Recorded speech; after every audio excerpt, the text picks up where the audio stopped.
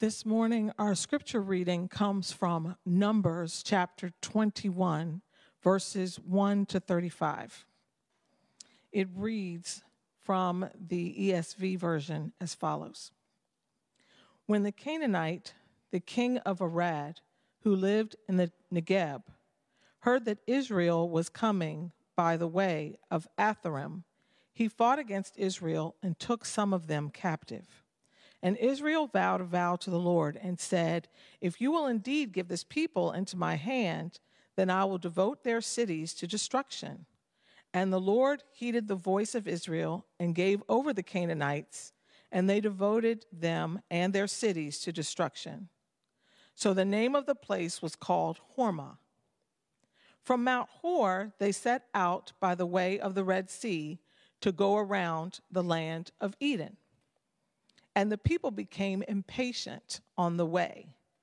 And the people spoke against God and against Moses. "Why have you brought us up out of Egypt to die in the wilderness? For there is no food and no water, and we loathe this worthless food." Then the Lord sent fiery serpents among the people, and they bit the people, so that many people of Israel died. And the people came to Moses and said, "We have sinned, for we have spoken against the Lord and against you. Pray to the Lord that he take away the serpents from us." So Moses prayed for the people. And the Lord said to Moses, "Make a fiery serpent and set it on a pole, and everyone who is bitten when he sees it shall live." So Moses made a bronze serpent and set it on a pole. And if a serpent bit anyone, he would look at the bronze serpent and live. And the people of Israel set out and camped in Oboth. And they set out from Oboth and camped at Ir Abarim in the wilderness that is opposite Moab toward the sunrise. From there they set out and camped in the valley of Zered.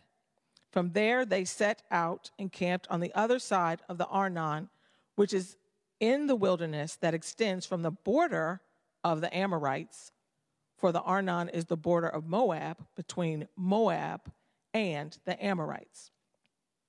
Therefore it is said in the book of the wars of the Lord, Wahab and Suphah, and the valleys of the Arnon, and the slope of the valleys that extends to the seat of Ar and leans to the border of Moab. And from there they continued to Beer, that is the well of which the Lord said to Moses, "Gather the people together so that I may give them water." Then Israel sang this song, "Spring up, O well, sing to it, the well that the princes made, that the nobles of the people dug with the scepter and with their staffs." And from the wilderness they went on to Mattanah, and from Mattanah to Nahaliel, and from Nahaliel to Bemoth, and from Bemoth to the valley lying in the region of Moab by the top of Pisgah that looks down on the desert. Then Israel sent messages to Sihon, king of the Amorites, saying, "Let me pass through your land. We will not turn aside into field or vineyard. We will not drink the water of a well. We will go by the king's highway until we have passed through your territory." But Sihon would not allow Israel to pass through his territory. He gathered all his people together and went out against Israel to the wilderness and came to Jahaz and fought against Israel. And Israel defeated him with the edge of the sword and took possession of his land from the Arnon to the Jabbok, as far as to the Ammonites, for the border of the Ammonites was strong. And Israel took all the cities, and Israel settled in all the cities of the Amorites in Heshbon and in all its villages. For Heshbon was the city of Sihon, the king of the Amorites, who had fought against the former king of Moab and taken all his land out of his hand as far as the Arnon. Therefore, the ballad singers say, "Come to Heshbon, let it be built. Let the city of Sihon be established, for fire came out from Heshbon, flame from the city of Sihon. It devoured Ar of Moab and swallowed the heights of the Arnon. Woe to you, O Moab! You are undone, O people of Chemosh. He has made his son fugitives and his daughters captives to an Amorite king, Sihon. So we overthrew him. Heshbon, as far as Dibon, perished, and we laid waste as far as Nophah. Fire spreads as far as Medeba. Thus Israel lived in the land of the Amorites. And Moses sent a spy out, Jazer, and they captured its villages and dispossessed the Amorites who were there. Then they turned and went by way of Bashan. And Og, the king of Bashan, came out against them, he and all his people, to battle at Edrei. But the Lord said to Moses, do not fear him, for I have given him into your hand, and all his people, and his land.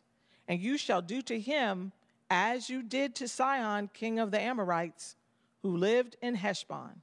So they defeated him and his sons and all his people until he had no survivor left, and they possessed his land. This is the word of the Lord. Praising the Father, the Son, and the Spirit. And again, giving thanks to Pastor Gerald for allowing me to serve those for whom he and the elders will give an account before the Lord one day. And to all of you who are joining us via live stream, good morning. I am glad you have joined us today. We are grateful to have this means to gather in these very strange, but not really so strange times. We hope that these services are a blessing to every one of you. And yet, we each eagerly await that day when we all can gather in one another's presence again. Before we turn to the Word of God, let us pray. Father, we give you thanks for allowing us to gather at a distance. We look forward to you bringing an end to this pandemic and our quarantine times. Be with all those who are working to bring an end to the virus and its spread. Bless those first responders, those essential workers, those trying to help their businesses recover, and many who have lost loved ones to the coronavirus. Bless the loved ones and friends of our sister Vivian Kleinkopf. Thank you that she now beholds your face with joy, the hope that we all have in you. As God of justice, would you bring justice for the family of George Floyd and of the families of so many who have experienced the sharp sword of injustice, racial injustice. Make each one of us to love our neighbors like the Good Samaritan. Speak to us now for your glory in Oak Park and Chicagoland and around the world. We give you thanks. In Jesus' name we pray. Amen. As I make my way through my 6th decade of life, I have again come upon the dilemma we face time and again as we age and the people in our lives continue to age with us. How do I figure out what different and enjoyable thing to get my dad for another Father's Day for well over the 50th time? When I add that I also have been trying to make sure I have not duplicated the gifts for more than 50 Christmases also, you understand my first world Western dilemma. The same goes for figuring out mom and in-law gifts too. Now, my and your quandary about next Sunday really isn't about limitation of choices in Amazon warehouses and or COVID prevention precautions surrounding Dad's favorite restaurant. Instead, Our decision on how to celebrate has to do with the nature of our relationship to our fathers and the choices we make in that relationship with them. If your view of your father is that he was not there for you spatially or emotionally, your attempt to celebrate will be that much more difficult. And I'm sorry you have to experience this.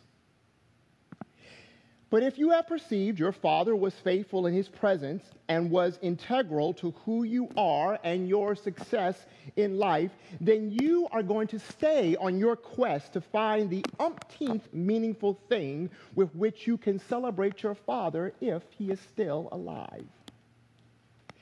Maintaining meaningfulness in prescribed and preferred Christian forms of celebration also can be a challenge. Even as we weigh the frequency of our ordinances at Calvary Memorial, one perennial concern often expressed is that a weekly practice can devolve into an empty tradition of words, wafers, and wine, and of water washing over people who are unconverted or unconcerned about seeing the message of Christ reach the nations. Everyone's experience with feeling an overplayed song, style, instrument, or artist in Sunday services takes away from vibrant worship shares a sense of this concern. However, just like our understandings of our Father's roles in our lives completely influences the effort we put in making a great celebration of them, so too it is our recognition of God as the provider of every victory in our lives that fuels how meaningfully we celebrate him. This is what we see emphasized repeatedly as we approach the story of Israel's continued journey to the Promised Land in Numbers 21. The 5 scenes in this passage yield 5 things that strengthen our magnifying of our events that celebrate, yea, memorialize in celebration what God has done for us in this life of our sojourn toward his kingdom.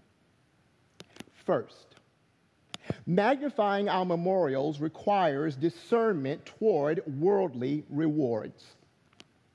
As Israel attempts to move from Mount Hor toward the plains of Moab, the unnamed king of Arad decides that he does not want to let Israel through.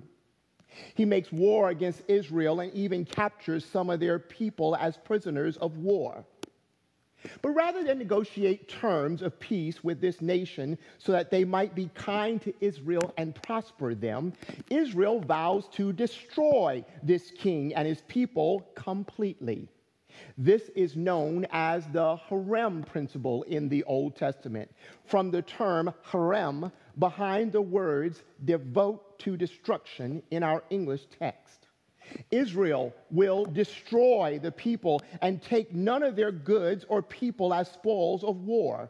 When Israel is following Herem, they will not be tainted by anything these people or other nations in the Promised Land have to offer. Israel makes this vow, 1, because God must be the one to defeat this foe who has already captured some of her people.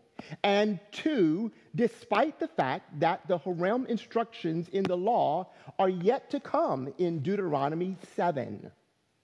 In response to the prayers of God's people, the Lord does provide victory through Israel's war with the Canaanite nation, and Israel keeps her vow to destroy all.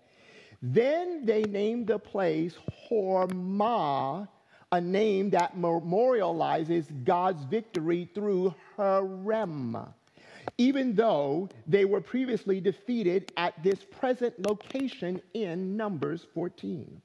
The Lord has taken them back to a place of previous defeat and provided victory as they seek his reward and then celebrate by naming the city after God's victory.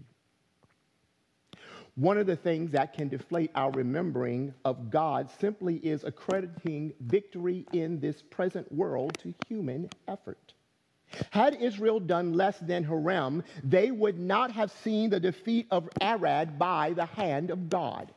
Had they not done Hiram, it is possible that they could have attributed any peace in the land to their negotiation efforts and a change of heart and mind by the king of Arad. Either way, Hormah would not have existed as a name in that region.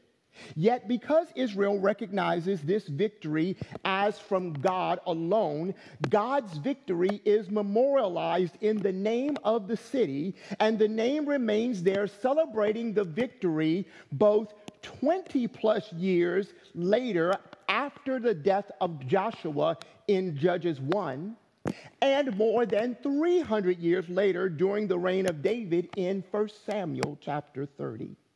For all of those years, every time the name of that city was said, there was a sign pointing back to the victory God alone provided for his people over the king of Arad. Second, magnifying our memorials requires repentance from grumbling. The Lord takes Israel by the circuitous route toward Moab, and it takes a little more time than the direct route. En route, they speak against God and Moses for a present and temporary lack of water and food other than manna. It's not that they don't have food. They just did not have the food they desired. They had a very sufficient and good tasting supply of manna, and none of it was leftovers. Although they directed their words toward Moses, the scripture reveals that their ought was with God. God is the one who brought them out of Egypt to be his own, who provided the victory over Arad for them to continue to Moab. And God is the one giving the manna in the desert. To be sure, they do speak against Moses and direct their words at him. But Scripture consistently recognizes that their angst is toward the Lord, the one who must provide for them. In response to their grumbling, the Lord sends fiery serpents. Fiery probably in the sense of the strength of the poisonous bite. Israel could not celebrate in this scene because of their sin.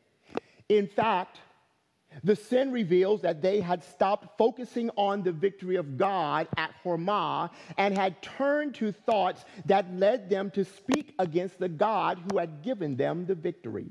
Although there is no memorial celebration in this scene, the repentance here leads to the victories and the songs that are to follow in the passage.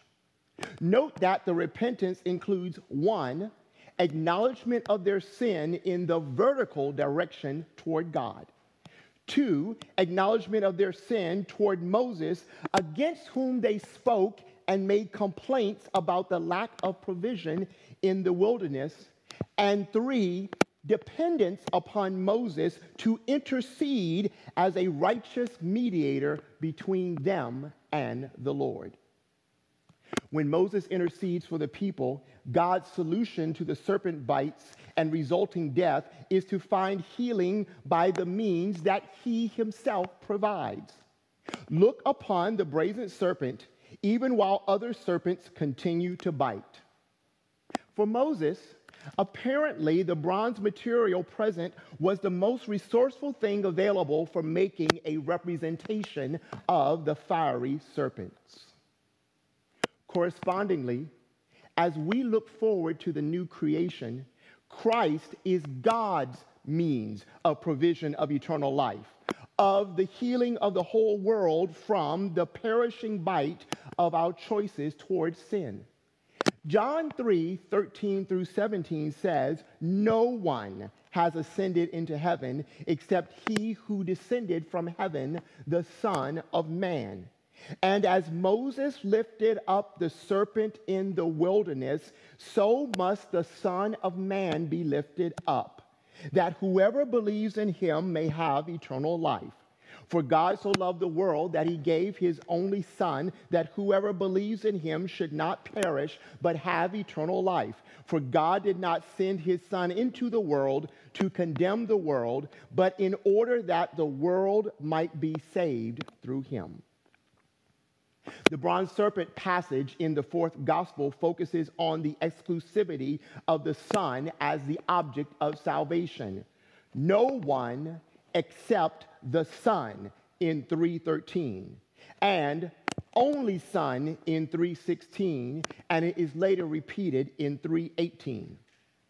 As the bronze serpent on the pole was the exclusive means of life for those bitten, so the Son of God is the exclusive means of eternal life for those who would be saved. God sees people perishing under his judgment of our sins, and God provides a means of rescue from our moral disobedience, decadence, disregard, and dismissal of him. If you are listening to this sermon as one who is a skeptic or outright denier of the exclusive claim that Christ is God the Son and the only means of salvation unto God and away from his wrath upon sin, Numbers 21 holds out to you a hopeful offer to acknowledge that you have sinned against God simply by complaining about your life and its provisions, and that your only hope is to look upon the one he had lifted up upon the cross to die for your sin and to rise from the dead to provide life from the dead for all who believe upon him. Christ is God's provision to rescue us from judgment. Trust in Christ alone today. If you are listening to this message as a believer, Numbers 21 invites you to confess your grumbling against God about all numbers of things about which you have become impatient in your journey to the land in which he has promised to dwell in your midst. 1 Corinthians 10, 6 through 13 reviews this very passage of Numbers 21, telling us that this narrative was written so that we might not grumble against God. It tells us not to stand too assuredly in our salvation if we are grumbling. And it also tells us that the Lord makes a way of escape from grumbling. If anyone should not be grumbling against simple inconveniences during the reopening phases of the pandemic, it should be us, because we know that this journey is under the providential rule of God.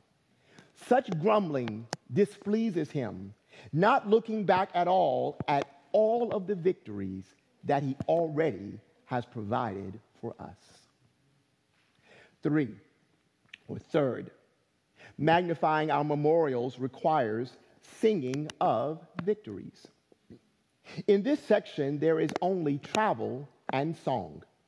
The geographical location of most of the places in this chapter have been lost in history. Yet that is helpful in the reading of the passage, for the focus is on the singing of the two songs that reflect on the Lord's victories as they travel through all of these territories.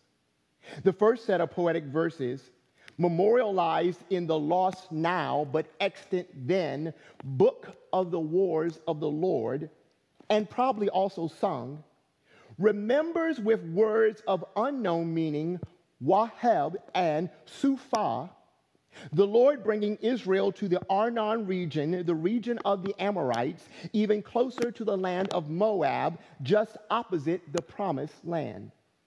Anyone reading these well-known verses would say, yes, the Lord did see us through the desert and get us to the border of Moab, didn't he? Won't he do it? And maybe they even threw in a socially distancing elbow bump while saying it. Won't he do it?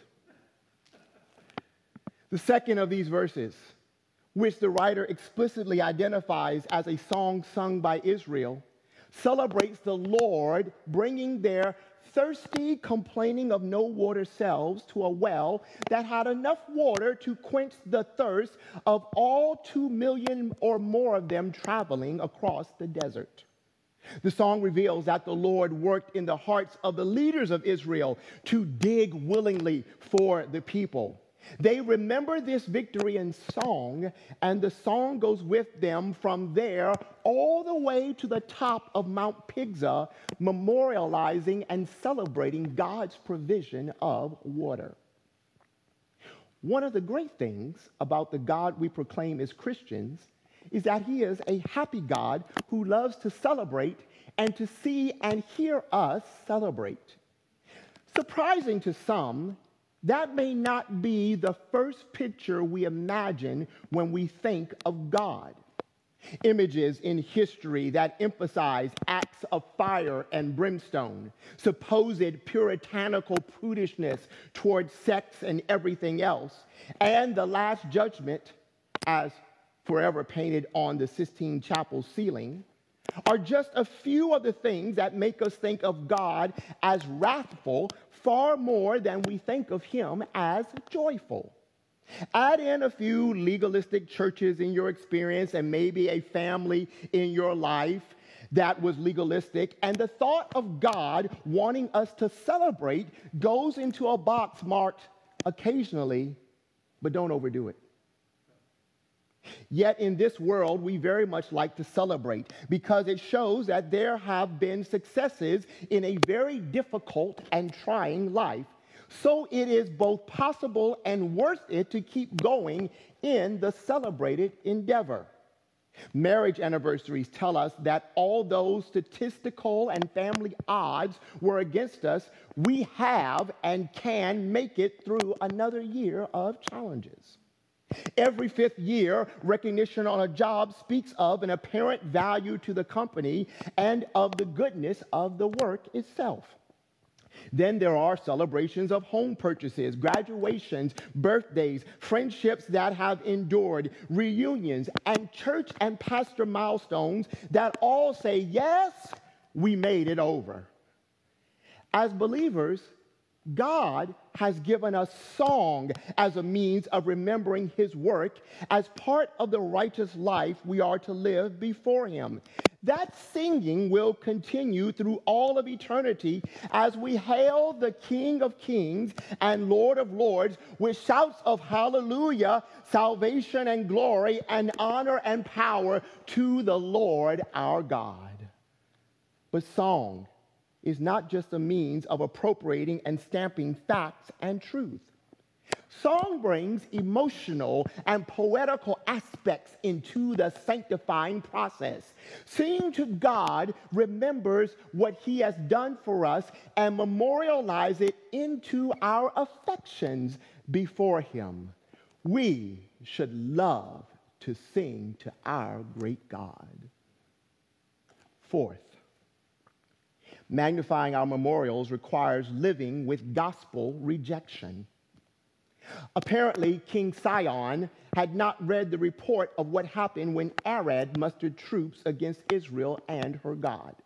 So Sihon of the Amorites rejects the peaceful offer of the envoys from Israel and makes a choice for war.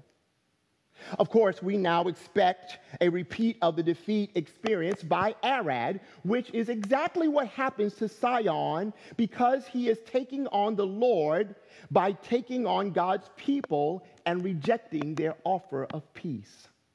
The victory again results in a ballad in which the defeating of Arnon, Moab, and Sihon all are remembered. Here is a new tune to add to their devices to sing with the Waheb and Well songs as they move closer to the land of promise.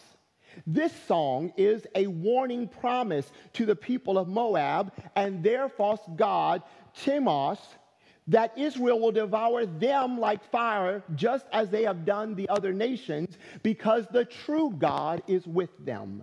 The song celebrates the memory of Sihon's rejection of peace. The peaceful gospel proclamation and living of believers equally can receive the hatred that comes from the offense of the gospel. Note again that this scene is about God's people making a peaceful offer to an idolatrous king and his people. The offer is rejected, and the king and his people make war against the people of God. That pattern of hostility is not new for us. It is the raging of the nations against the Lord and against his Christ. The same rage that the world directs toward our message of exclusivity and countercultural morality. Yet if we are going to celebrate what the Lord is doing, it includes celebrating even when others are being hostile toward us as we serve him, knowing that he has promised victories over our enemies just as he gave Sihon and Moab their due. Celebrating does not mean seeing all victories in the forms we would like in this world, for the message of peace we offer will be rejected by many. Yet every rejection looks back at Sihon and remembers that God will be victor, avenger, and vindicator. Fifth, magnifying our memorials requires following the voice of God. Again, Og, like Sihon, decides to take on the people of God. Moab is a formidable foe. Yet for this encounter, God gives a word of promise. Do not fear. I have given him into your hand. You shall do to him as you did to Sihon. Enough said. Now all Moses and Israel have to do is trust that word of promise and go to battle. Moab could have 20 million soldiers. It does not matter. The word of the Lord has gone forth. Victory is assured. This scene is both encouraging and discouraging to me when I think of the Great Commission and my own life. The words of the Great Commission end with, I am with you always, even unto the end of the age. Yet I know my life does not always show that I trust these words in my dealings with the world. But God is not a liar and has showed himself victorious in every area of my life. So if I want to celebrate the Lord even more, I need to trust all things that he has promised in his word and watch him be faithful to fulfill his word before my very eyes. Finally, one last word of application. Reading this passage reminded me that I should bring thoughts of God with me to worship service and stop waiting on the worship leader and the worship teams to stir up worship in me. That is not their job. They select music and guide worship in order to help us think one thought toward the message as the songs of worship and the prayers did today, and to do so in unison so that we are not a cacophony of chaos like worship in Corinth in 1 Corinthians 14. When we come to gathered worship, we already should be excited